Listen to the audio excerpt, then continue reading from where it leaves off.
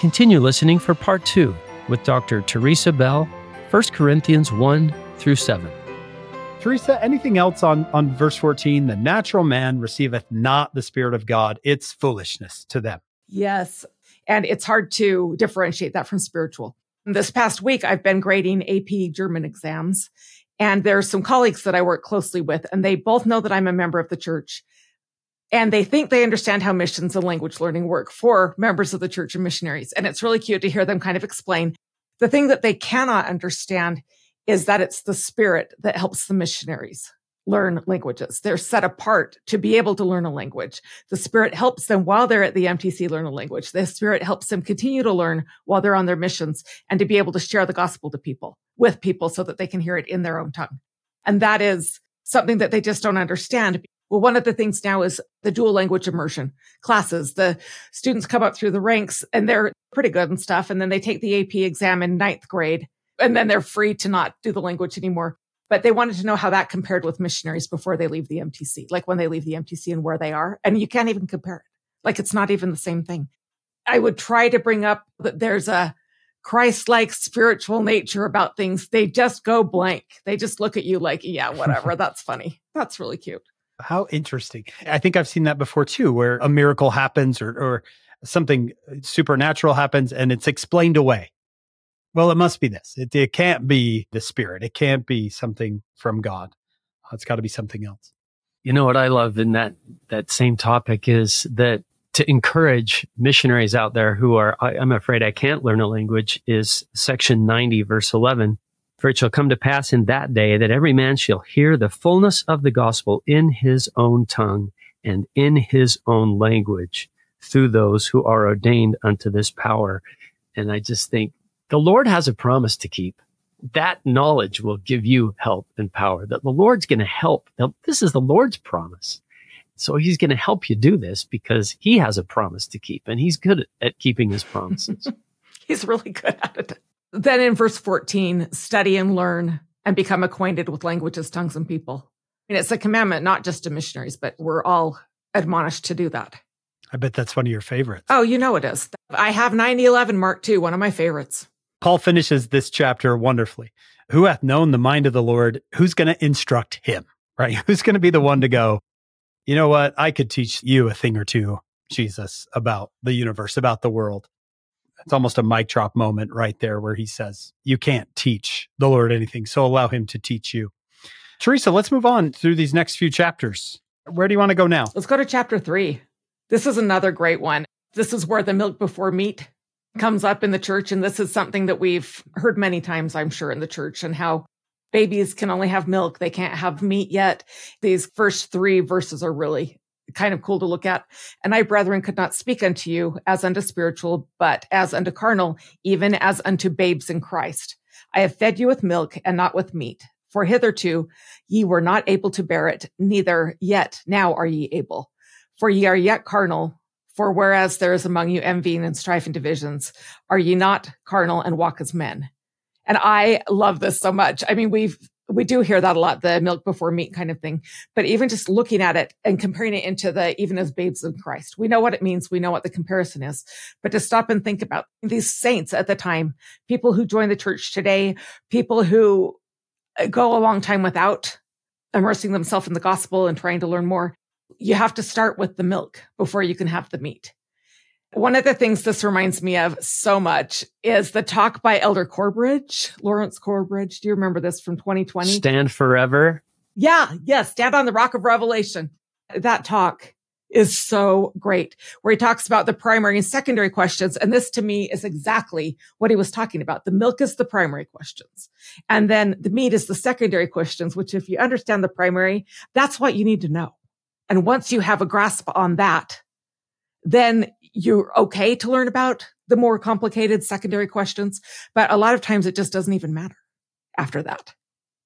So is Paul saying here, I want to teach you more. I've got to give you milk now because you're not ready for it. Verse 3, you're still quite carnal. Yes. You still have a lot of envying and fighting and divisions among you. You're still fighting over, I am of Paul, I am of Apollos. So maybe he's saying you've got to get over this carnal nature. at least to a certain degree, and so I can teach you more. Yes. One thing that helps me understand the carnal too is that it just means not having been spiritually reborn. And I mean, not just that, there's more to it than that, of course. So that's something that helps you, but it helps you see that, I mean, carnal sometimes sounds really, really bad, which I mean, envy, strife, divisions, it is. But at the same time, they haven't accepted Christ. They haven't fully accepted Christ. And that's where, for ye are yet carnal. They still are. That's good. This is actually a really important thing. And this was in Elder Corbridge's talk. I mean, the primary questions he asked for, is there a God who's our Father? Is Jesus Christ the Son of God, the Savior of the world? Was Joseph Smith a prophet? Is the Church of Jesus Christ of Latter-day Saints the kingdom of God on the earth? So those are the primary ones. And then he brings up secondary ones that are unending. And some examples are church history, plural marriage, women, the priesthood, translation of the Book of Mormon. I mean, on and on and on. And then he says, if you answer the primary questions, the secondary questions get answered too, or they pale in significance. Answer the primary questions and you can deal with the things you understand and the things you don't, and with the things you agree with and the things you don't without jumping ship. It's the eyes on Jesus. You keep coming back to what is the most important thing. And these are the most important things. I mean, if Christ is the Savior, if the church is the kingdom of God on earth, if Joseph Smith was a prophet, I mean, those are the things that it really matters. And these other things are really fun, but you can go down a rabbit hole and get stuck looking for different things. And then by the time you come out, you don't even know what you started looking for sometimes. And you kind of forget the whole purpose of why you were looking in the first place. But to me, it really was reassuring to understand that and to understand that I didn't need to know why there were different accounts of the first vision. I mean, it is kind of fun to know. Teresa, I love what you're saying here, because you're not saying let's avoid those difficult questions. There's a process here. Let's get the foundation set, the milk, you might say, and then we can build on that. But it's impossible to build on something that you haven't set the foundation yet. You can't move to those secondary questions and have a positive experience until you have that foundation in place. Much like learning math. The meat of math would be AP calculus. The milk of math would be addition, subtraction, division. And can you imagine starting with the meat? You'd never get anywhere. You have to start with the milk, knowing that eventually you want to get to the meat. We don't want to just say, well, we've got to have milk before meat, but never meat. We want to get to those places where everyone can understand. You can't be saved in ignorance. We have to get to a place where we understand. Yeah, I think it's a good metaphor because it reminds us of nutrition and how a baby is started on milk. That's the way it works. It's not that, meat's bad for babies. That's why I love just the Book of Mormon's emphasis on first principles. It's so fun just to go through and watch for faith in Christ and repentance, repeated so often as first principles. Some of the deep, interesting doctrines are fascinating, but it all comes back to eyes on Jesus, faith in Jesus Christ and repentance. This is Elder Packer, way back in 1984. Do you guys remember the 1900s? He talks about this verse in a talk called Feed My Sheep. He said, be patient if some will not eat when first invited. So he's talking about sharing the gospel. So here we are trying to feed the sheep and the sheep aren't interested. Remember, all who are spiritually hungry will not accept the gospel. Do you remember how reluctant you are to try a new food? Only after your mother urges you will you take a little, tiny portion on the tip of a spoon to taste it to see if you like it first. Undernourished children must be carefully fed, so it is spiritually underfed. Some are so weakened by sin that to begin with, they reject the rich food we offer. They must be fed carefully and gently. Some are so near spiritual death that they must be spoon-fed on the broth of fellowship or nourished carefully on activities and programs. As the scriptures say, they must have milk before meat. But we must take care lest the only nourishment they receive thereafter is broth. We feed them, we must. We are commanded to preach the gospel to every nation, kindred, tongue, and people. That message, my young friends, appears more than 80 times in scripture. So I like what he says here is begin with milk, but don't forget the meat. What did President Hinckley say? Every new member needs a friend. That might be the milk, a job, again, the milk, and then to be nourished by the good word of God. So beginning into the meat portion. As I read this scripture, I thought that's what we're trying to do with our podcast. We're trying to help people find more meat of the gospel. Yeah. And it's wonderful, but it's also fun to see how often we are steered back to, as Elder Corbridge would say, those primary questions. Primary questions.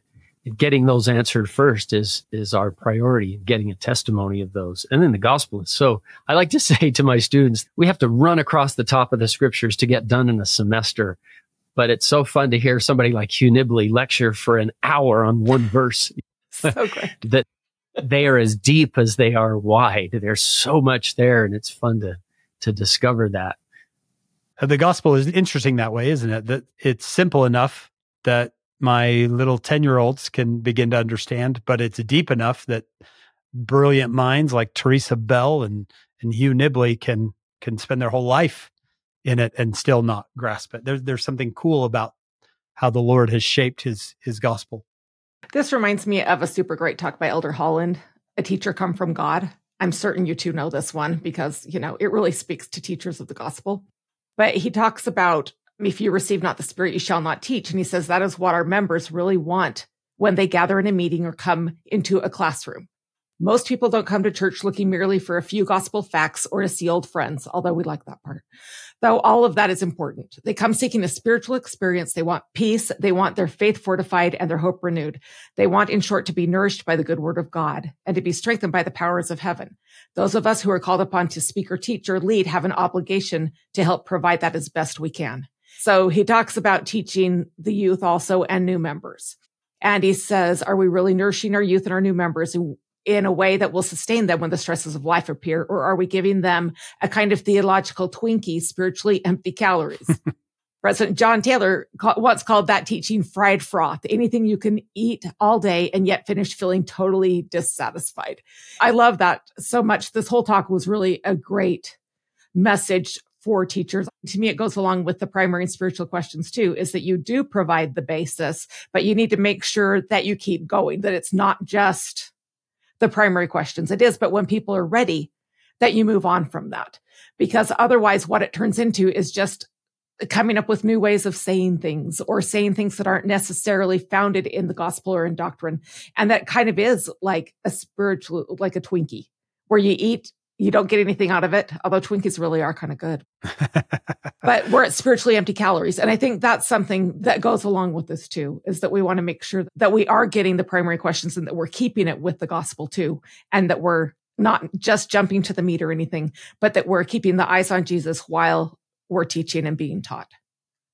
That's excellent, Teresa. I think you're right on there. And I've always loved A Teacher Come from God. Man, I remember that.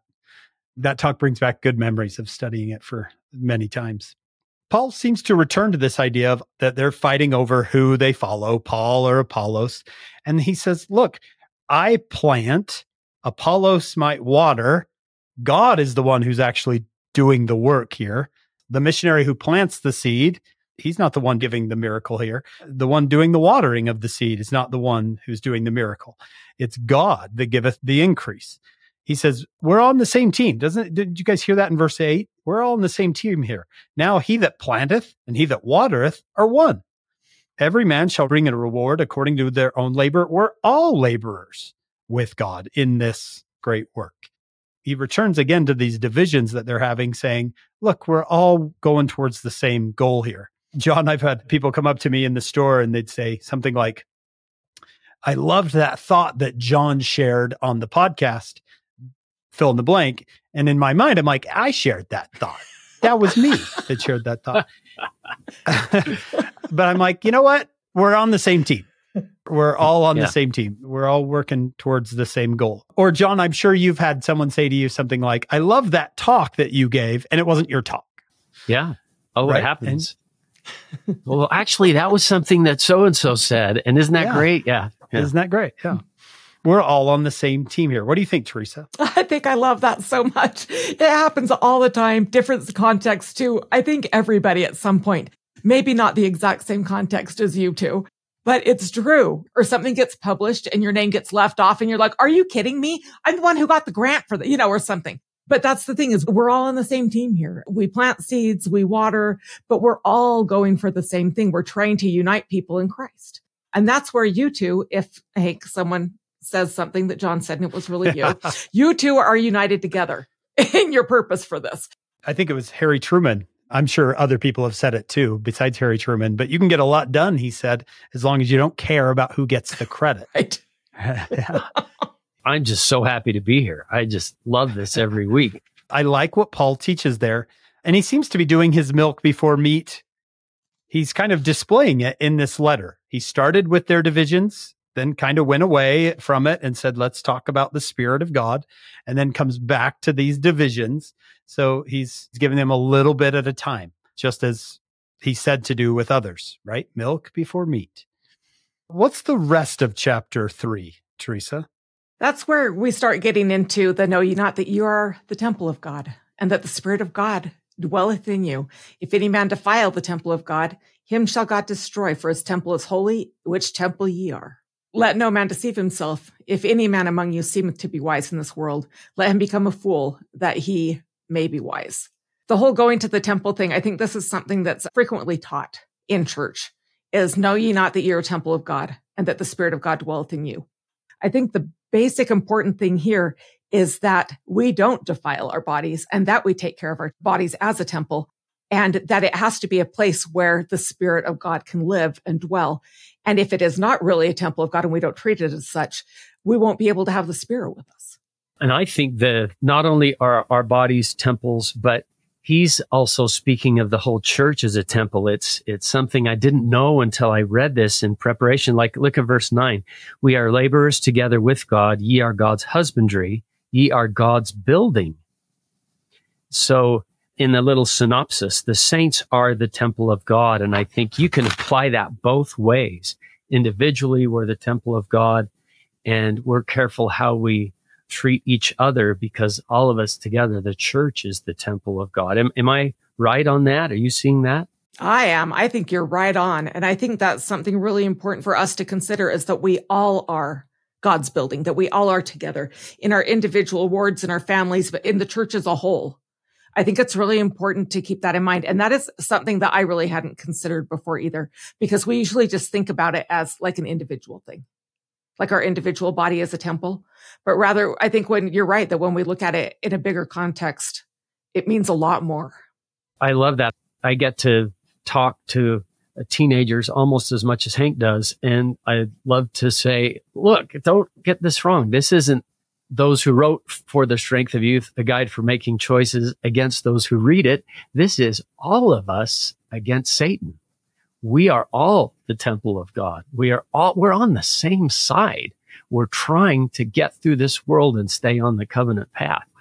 And looking at us all as the temple of God, let's help each other, is so much easier than what Satan's trying to do to get us adversarial and division, like these whole chapters are talking about, that we're all in this together, and we have a common adversary that we're all trying to overcome and keep our eyes on Jesus.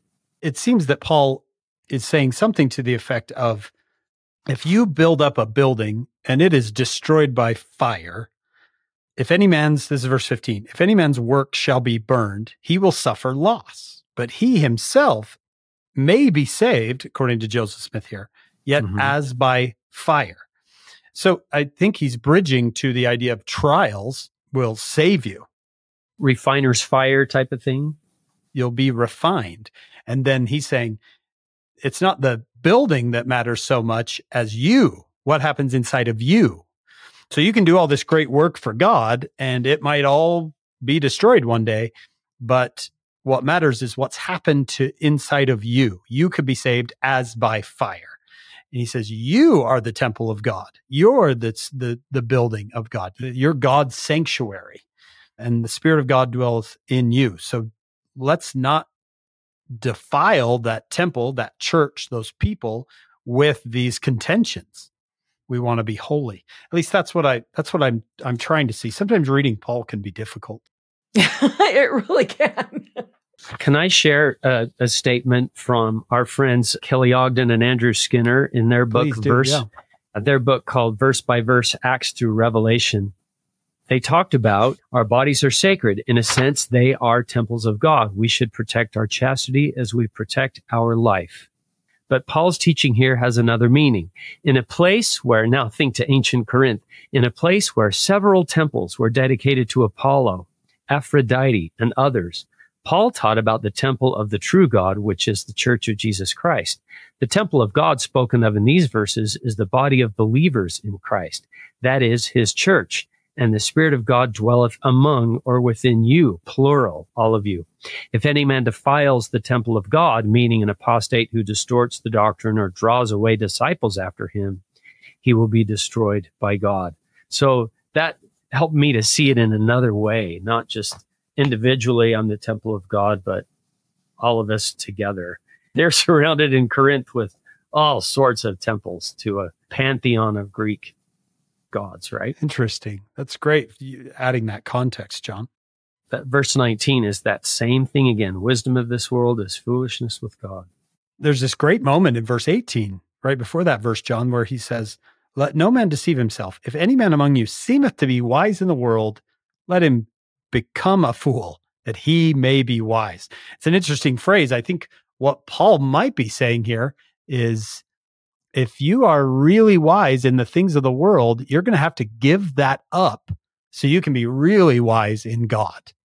You're going to become a fool. I think I can hear him saying, discard all those that worldly pride so you can really become wise.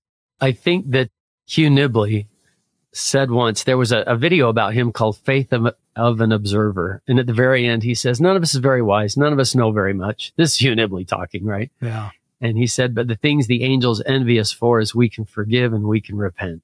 So I like to say, and Hank, you know this, if any of you lack information, let him ask of Google. But if you lack wisdom, that's an entirely different question. So man's wisdom here, or what Siri or Alexa or Google can tell you, is one thing. But what can God tell you? Well, if you lack wisdom, you know where to go. That's James 1:5. I think that is great, John. It really makes you think, especially bringing up the context of Hugh Nibley. In the footnote for 18a, for the topical guide, it says boast or boasting. I mean, and this helps with looking at different translations too. But if any man among you seemeth to be wise in this world and is boasting about it and is not able to have the Spirit or to learn the things of God, I kind of think that falls into this too. You got to let that go. Henry Eyring Sr., if you've ever read his story. Great scientist. An incredible chemist. I mean, Yeah. the best in the world. Should have won a Nobel Prize. He said this, he said, our understanding, great as it sometimes seems, can be nothing but the wide-eyed wonder of a child when measured against omniscience. He knows that, yes, I might seem smart because I'm the world's best chemist, but I'm really just a child in wide-eyed wonder of God. It seems like those really, really smart people are the ones who know that they're not. Yeah. That there's so much more to know. There's so much we don't know. And when they acknowledge that with that humility, I think that's real wisdom. Maybe wisdom is a twin with humility or something, because for Hugh Nibley, for Henry Eyring to say that, you're like, wow, I know I don't know as much as that guy. And if he's saying that. I've always laughed at Isaiah 55 when the Lord says, for as the heavens are higher than the earth, so are my ways than your ways. Or in other words, do you see the distance between between you and the sun? That's kind of like my brain and your brain. It's a great verse. Teresa, Paul seems to finish going back to this same division that they're having. So stop saying those things about being of Paul or Apollos or Cephas. Be Christ. Verse 23. You are Christ and Christ is God's. Eyes on Jesus. Yeah, it's taken him 3 chapters, but he seems to have slowly laid out why the vision that they're having is pretty foolish. Is that what you're seeing as well? Definitely. He does. He has to keep reminding them. You can tell that the certain things that have been problems. It sounds like Paul wraps up that topic and then he's going to move on to something else. Is that what you see from chapter 4, 5, and 6? It changes things quite a bit.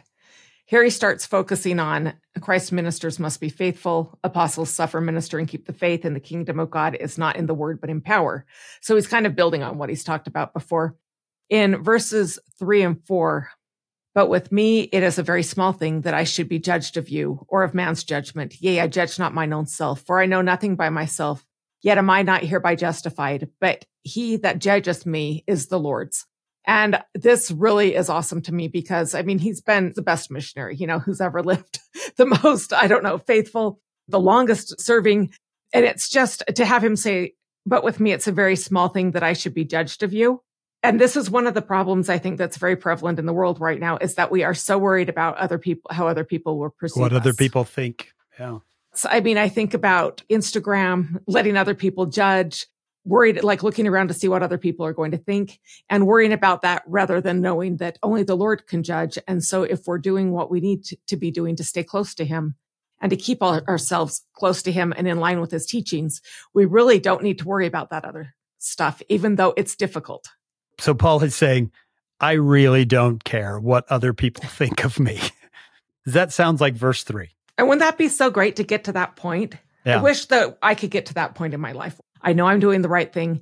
You think whatever you want, but I know I'm doing the right thing. Yeah, that sounds like in verse 4. For I know nothing, Joseph Smith adds, against myself. Does he saying my conscience is clear? Yes, that's exactly. The Lord knows me. The Lord examines me. Perfect example of that. There's a great comfort in that too. I think you can find Nephi says it. If these are not the words of Christ, judge ye.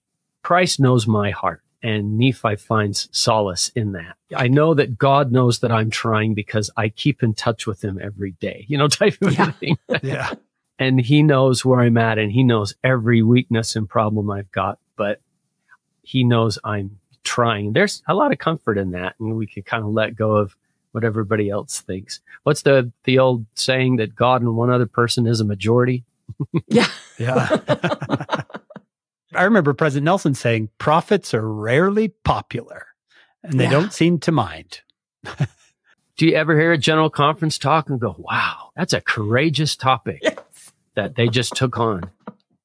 And I think, wow, you go. I think it's awesome. It strengthens me to know they're willing to teach some of those tough things. Yeah. And it's got to be because of that same attitude of Paul. It's a very small matter to me what other people think. I have a clear conscience, and I know the Lord knows me. What else does he teach in chapter 4 here, Teresa? I really like in verse 10, and this kind of is reminiscent of chapter 3. We are fools for Christ's sake, but ye are wise in Christ. We are weak, but ye are strong. Ye are honorable, but we are despised. And this does go right along with talking about not worrying what other people think and that prophets aren't popular kind of thing.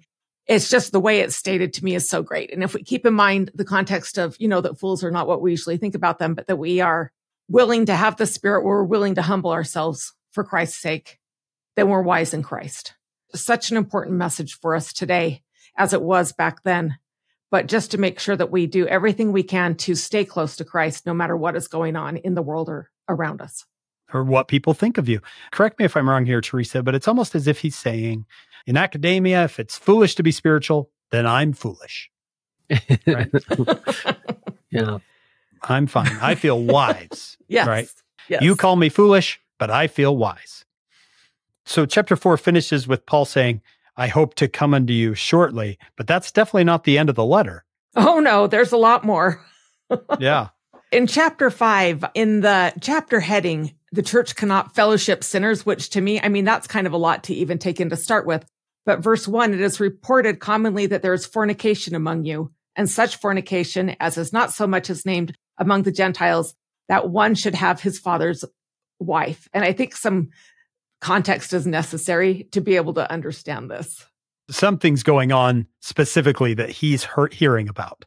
Yep. And when it's reported, when he says it's reported, that's when, he's addressing something specific. That's one of the difficulties of Paul's letters is we don't have the letter that was sent, right? We're hearing one end of the conversation. So we have to kind of pick up on those things. I was reading in Ogden and Skinner's commentary and one of their opening paragraphs, and this is to the whole book of 1 Corinthians, but they said, I loved this sentence, 1 Corinthians is so good because the Corinthians were not. That is great. Said, Paul had to rebuke their lack of unity, spirit of contention, doubts about the resurrection, and that's going way up to 1 Corinthians 15, abuse of spiritual gifts, that's like 12 and 13, sophistication of Greek intellectuals, we've touched on that, and immorality in a variety of perversions. He says in verse 2, are you puffed up? Like, are you proud of this? Are you proud of what's happened? He said, I'd rather you be mourning over this? This can't stand. As you said at the beginning, this is a regulatory letter. This shouldn't be happening in a branch of the church type of a thing. And then when he continues in verse 3, for I verily, as absent in body, but present in spirit, have judged already as though I were present concerning him that hath so done this deed. In the name of our Lord Jesus Christ, when you're gathered together in my spirit with the power of our Lord Jesus Christ. And then, it goes on from that a little bit to deliver such an one unto Satan for the destruction of the flesh, that the spirit may be saved in the day of the Lord Jesus. It is written for our day. You think about how crazy things were going on. And then poor Paul is like away from them, but he still is present in spirit, and he wants them to still remember what he taught them and the spirit he left with them, the teachings he left with them. And then he has to write this letter. Yeah. Then Paul seems to be saying, you've got to stop being so prideful because you're going to ruin everything. You're glorying. Pride, I take that to mean in verse 6, is not good. Know ye not that a little leaven leaveneth the whole lump? Right? A little bit of pride can ruin everything. And that's kind of saying a lot. Yeah. That's some strong stuff.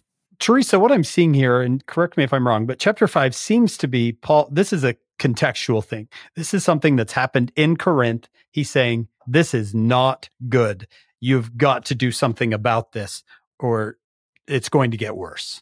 It's true. With the purge out there for the old leaven, the footnote is Doctrine and Covenants 43:11. Purge ye out the iniquity which is among you, sanctify yourselves before me. And that's a little more direct without the leaven example, but the leaven is also a great example because you can't make the bread if there's no leaven. And even with the old, where it'll ruin everything and it won't work. That example, I think, is really effective. And then the overall meaning from the explanation, I guess, from Doctrine and Covenants 43:11 is purge ye out the iniquity which is among you. The leaven's a really good example. This is a little more direct and more in our dispensation. And sanctify yourselves before me. You've got to get rid of the sin. Basically, what he's saying, it's very powerful. It's not that sinners aren't welcome at church, because we are all sinners, but you can't allow it to persist, to continue, to condone. And that's an important distinction, because all of us, what is Elder Hollins saying? The church is not a monastery for perfect people. It's more like a hospital for those who are ill and want to get well. We don't want to sound like this is like, throw out the sinners, right? Oh, definitely not. And Paul does address that in verses 10 and 11. He's saying, I didn't tell you to get away from everyone who sins. You'd have to leave the world. You'd have to actually leave the earth to do that. Towards the end of chapter 5, Paul seems to be saying, look, I wrote you earlier a letter we don't have in verse 9. I wrote you an epistle to not company with fornicators. And that word company means to have contact with, associate with. And then he says in verse 10, I don't mean you can't have any contact with anyone who sins. He said in verse 10, or you would have to leave the world. You would have to actually leave the planet to not have any association with any sinner. He's saying, and John and Teresa, do you see this in verse 11? But I have written unto you not to keep company if anyone is called a brother, meaning if they are part of the ward, part of the branch here, and they are off the rails sinning, you have to do something about that. John, wouldn't we call that today like protecting the good name of the church? Yeah, the good name of the church. Is that what you're seeing here?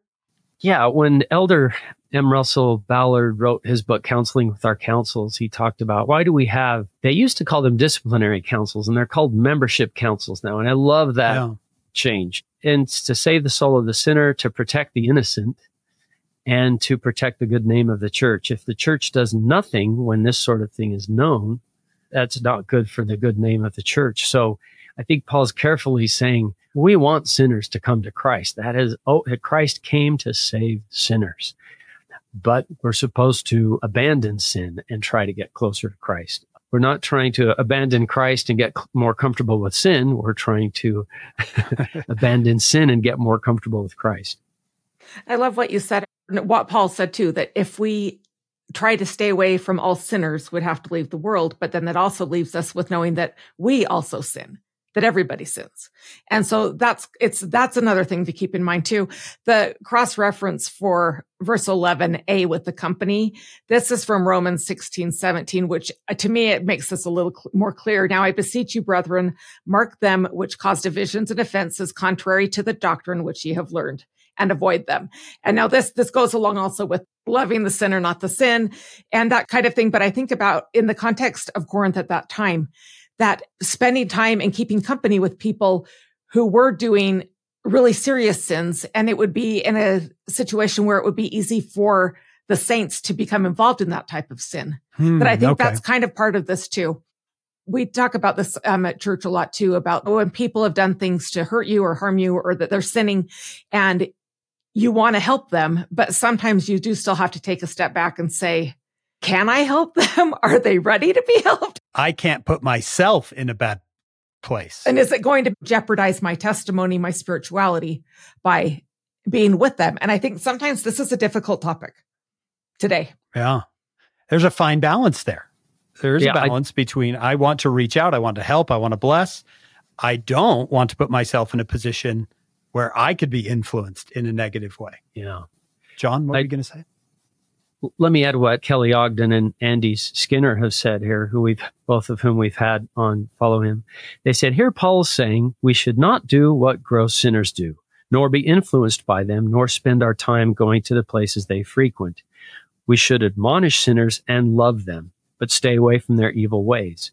Paul also says, I love this, it is not his or the church's business to judge and regulate the whole world, but rather to keep the church pure and leave the world to God.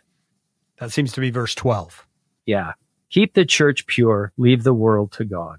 Interesting. And again, without the context Teresa's given us here, we don't want to take this chapter out of context and start judging everybody in the ward, saying, well, sinner, sinner, sinner.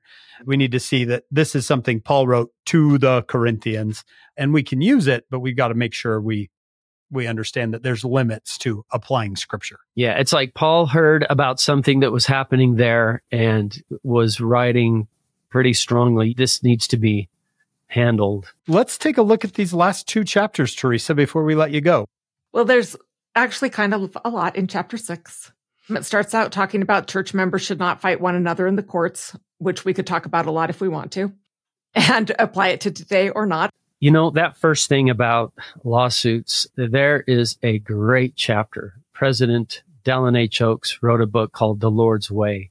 And there's a chapter in there about, when the saints have to get involved with the law. That's really helpful if somebody wants to do some extra reading. It's really helpful. Okay. I think we need to make sure we have context here and that Paul's not talking to us today. He's talking to these people then, but he seems very disappointed that they are doing this. He says, the fact that you have lawsuits among each other is bad enough. He says, it shows me that you're defeated already. It's verse 7. Now, therefore, there is utterly a fault among you because you go to law one with another. Almost like, what is happening, you guys, over there? Teresa, what did you say? What's next? All right, Hank, why don't you read 15? Start with verse 15 to get us talking about this. Okay. Sounds like Paul is kind of, they're like this never-ending list of things he's got to deal with these people. He says, know ye not that your bodies are the members of Christ? Shall I then take the members of Christ and make them members of a harlot? God forbid. No. What? Know ye not that he which is joined to a harlot is in one body? For two, saith he, shall be one flesh. So it sounds like some prostitution issues have been happening among the saints there. For he that is joined unto the Lord is one spirit. Flee fornication. Every sin that a man doeth is without the body, but he that committeth fornication sinneth against his own body. What? Know ye not that your body is the temple of the Holy Ghost which is in you, which ye have of God, and ye are not your own? You were bought with a price. Therefore glorify God in your body and in your spirit, which are God's. Sounds like Paul is laying down the law here, Teresa. I think so too. And we've talked about all of the sinning that was going on. And now we've gotten to this specific chapter about sexual impurity. He's got to be frustrated with these people and just sad, downright sad. Something that I've thought when I've been studying this is I wonder if he stops and thinks, maybe I didn't really teach them enough about this to help them see. I didn't explicitly explain what this meant. And so now it's time to lay down the law. It's like, this is what I'm talking about. I'm not going to mince words. I'm going to just tell you directly what is going on and what you're supposed to be doing and not doing. That's kind of how I feel about this. And then at the end, to sum it up with, you're bought with a price, therefore glorify God in your body and in your spirit, which are God's. And I mean, to me, what a powerful and beautiful way to finish that. He chastises them. He lays down the law and he's like, this is what you need to remember. And if you could keep your eyes on Jesus and remember you were bought with a price, therefore glorify God in your body and in your spirit, which are God's. I mean, that is just a beautiful way to me to sum it up and to leave the end of that topic on a really good note. Yeah. Just next to the city of Corinth, there was a high mountain they called the Acro-Corinth. And on top of it was the temple of Aphrodite. And Strabo, who was an ancient historian, he said there were 1,000 temple prostitutes there. And Strabo's probably exaggerating, but this is again is one of those where you see the backdrop of Corinth and you can see why it would be hard to have a church there and to be surrounded with all of that and to not perhaps be affected by it. But I just think there are mic drop moments in that, to use a modern term. Ye are not your own. You're bought with a price. And boy, Jesus is our Redeemer. He bought us back. I thought I could do anything I want with my own body because it's mine. But this is Paul saying, I will actually, as someone who's made a covenant with Christ, you're not your own. You've been bought with a price, and your body and your spirit are God's. Wow. God's, apostrophe S, they belong to him, which is super powerful mic drop stuff. In Elder Holland's book, Our Day Star Rising, which has already been, I think Camille Frank Olson introduced it really well, which I need to say, she was one of my seminary teachers in high school. Moving on from that, I've always wanted to say that on this podcast. I love her. I have so much love for her, and she has seriously inspired a lot of my study of the gospel, like continued study of the gospel. She is an amazing woman. I know you guys know that, but so I learned about this from her on your podcast, this book. But Elder Holland has done a lot of teaching about the New Testament, explaining things. And for 1 Corinthians 6, he just says some really powerful things. He says there are things on which we have to take a firm stand, which kind of goes along with the end of that chapter 6, verse 20. We know that some people are addicted to gambling, for instance. We have to say basically that this is destructive behavior. And if you go down that road very far, there's often tragedy and dismay and disarray and divorce and all kinds of problems at the end. And we have to help with that. We are against domestic abuse. I'm not making necessarily analogies here. I'm just saying that there are a lot of things we have to say the gospel is here to remedy. The gospel is here to bless and help. If someone is suffering with this, we want to work with them. We want to help. But we can't say, oh, it's okay. We just have to let that go. Because some things you can't let go. One, because they're commandments. Two, because they're commandments that are designed to lead to happiness. You may confront difficult issues, but stay close to your leaders. Keep your faith. I can promise you that happiness is in the Church of Jesus Christ of Latter-day Saints, not out of it. However hard it may seem to be in the church, it is a lot harder to be out of it in terms of any chance for happiness. By hard, I mean something that you may have a struggle with. Whatever the challenge, it's going to be better if we can stay in and talk and work. This is not our church. I love what Paul said to the Corinthians, and it's 6:20, ye are bought with a price.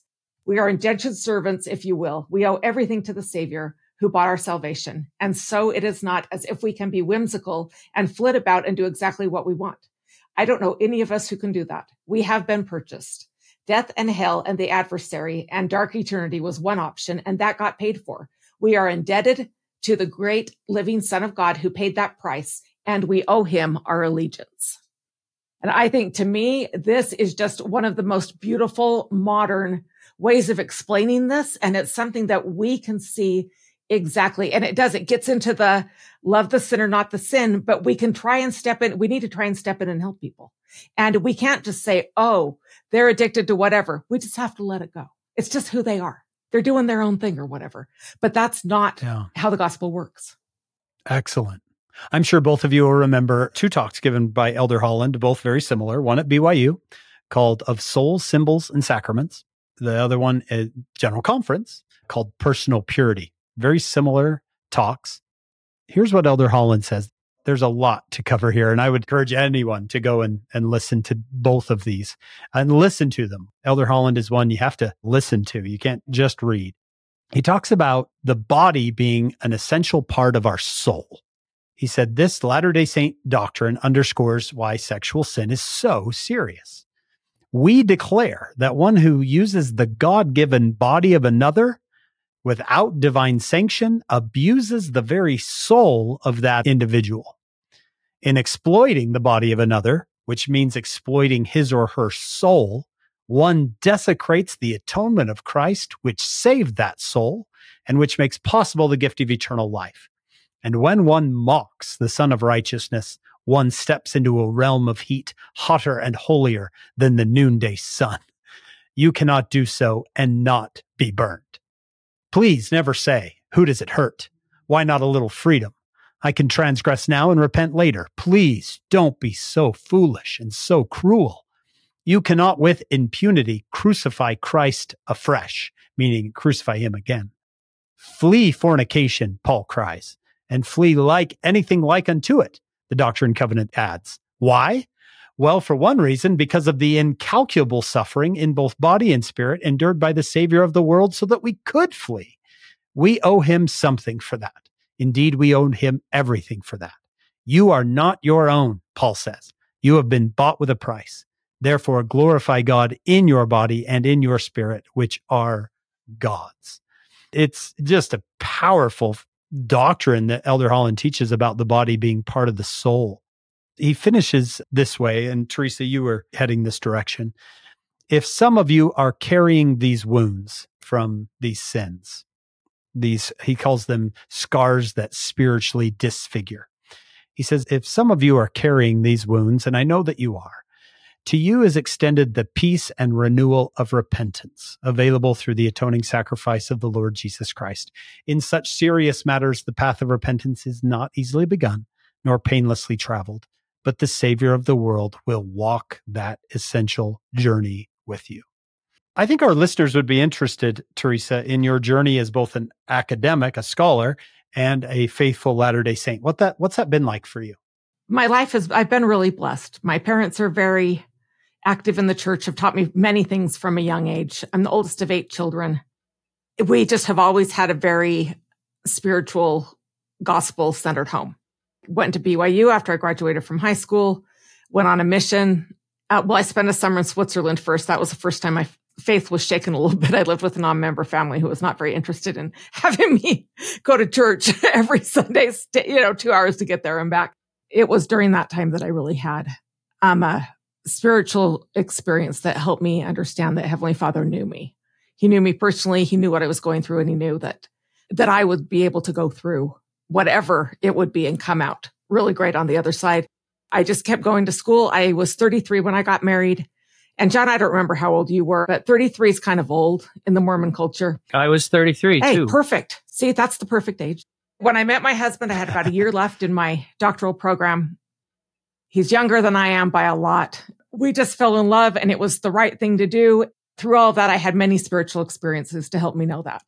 After I finished my doctorate and have gone out, into academia, the University of Pittsburgh, University of Oklahoma, before ending up at BYU, it's really easy to not be part of the church and to just step away when you're in academia. There are so many things that we study that are not necessarily, I'm not going to say not aligned with the gospel, but there's not ever a gospel context looking at it. For me, that's been the most important thing I can do. And I found that through daily scripture study, daily prayer, going to church, all the things that we know that we're supposed to be doing, it has kept me on the path, and it's kept me wanting to be on the path, going to the temple. I really appreciate the new curriculum we have in Come Follow Me. And I remember when it was introduced and just sitting there listening to Elder Cook thinking, this is the answer. The church puts so much effort into curriculum design, and I have a strong background in that. And every one of the questions they have, the context they give, the way things are explained, the links to things, they are all, from an educational standpoint, a learning standpoint, they are sound. It is all sound. And it is amazing to me. And I just tell people when they're like, oh, I've got to teach gospel doctrine, I'm so nervous or whatever. And it's like, use the manual. Just use the manual. Like everything in there is really good. You don't have to make up anything else. people will talk. I mean, this is just what you need to do. But this is a great time for me personally, for my family, and for the church, I think. But it's all of these things together, staying close to the Spirit. I mean, the most important thing to me, I think, is knowing that Heavenly Father knows me personally, individually. And if there's something wrong in my life, something that's not working right, the Savior, because of the atonement, takes care of it for me. It's the most amazing thing to know that. And the older I get, the more I learn. A lot of my research is the gospel supports because it's language learning and culture learning. So that's something that's really helpful. And most of my colleagues are very understanding and supportive of the church because of how much the church supports language learning. And they focused so much on learning about other cultures so that you can understand other people. For me, just keeping the Spirit with me and helping me continue to study the gospel is what has been the most important thing in my life and continues to be.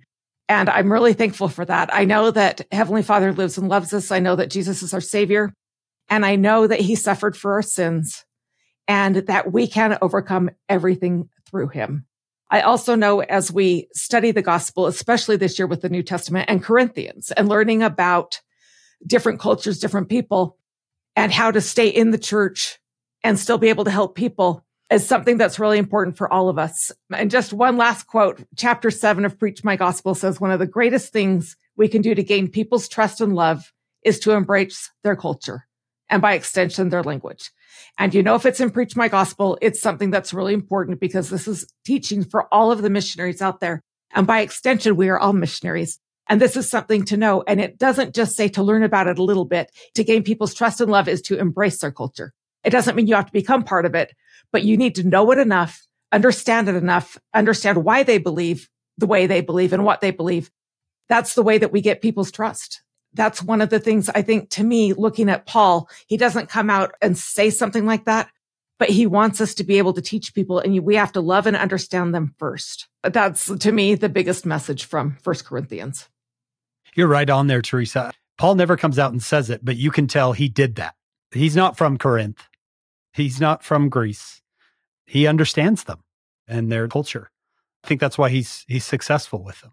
I think we'll let Paul have the last word here. He says, "Eye hath not seen," John read this earlier, "nor ear heard, neither have entered into the heart of man the things which God hath prepared for them that love him." We can tell, Teresa, that you love him. Thanks for being with us today. Thanks for having me. I have been looking forward to this for so long. We say the same thing back to you. Follow him as our big fans of Dr. Teresa Bell. We want to thank Dr. Bell for being with us today. We also want to thank our executive producer, Shannon Sorensen. We want to recognize our sponsors, David and Verla Sorensen, and we always remember our founder, Steve Sorensen. We hope all of you will join us next week. We have more of 1 Corinthians to cover on Follow Him. Today's transcripts, show notes, and additional references are available on our website, followhim.co.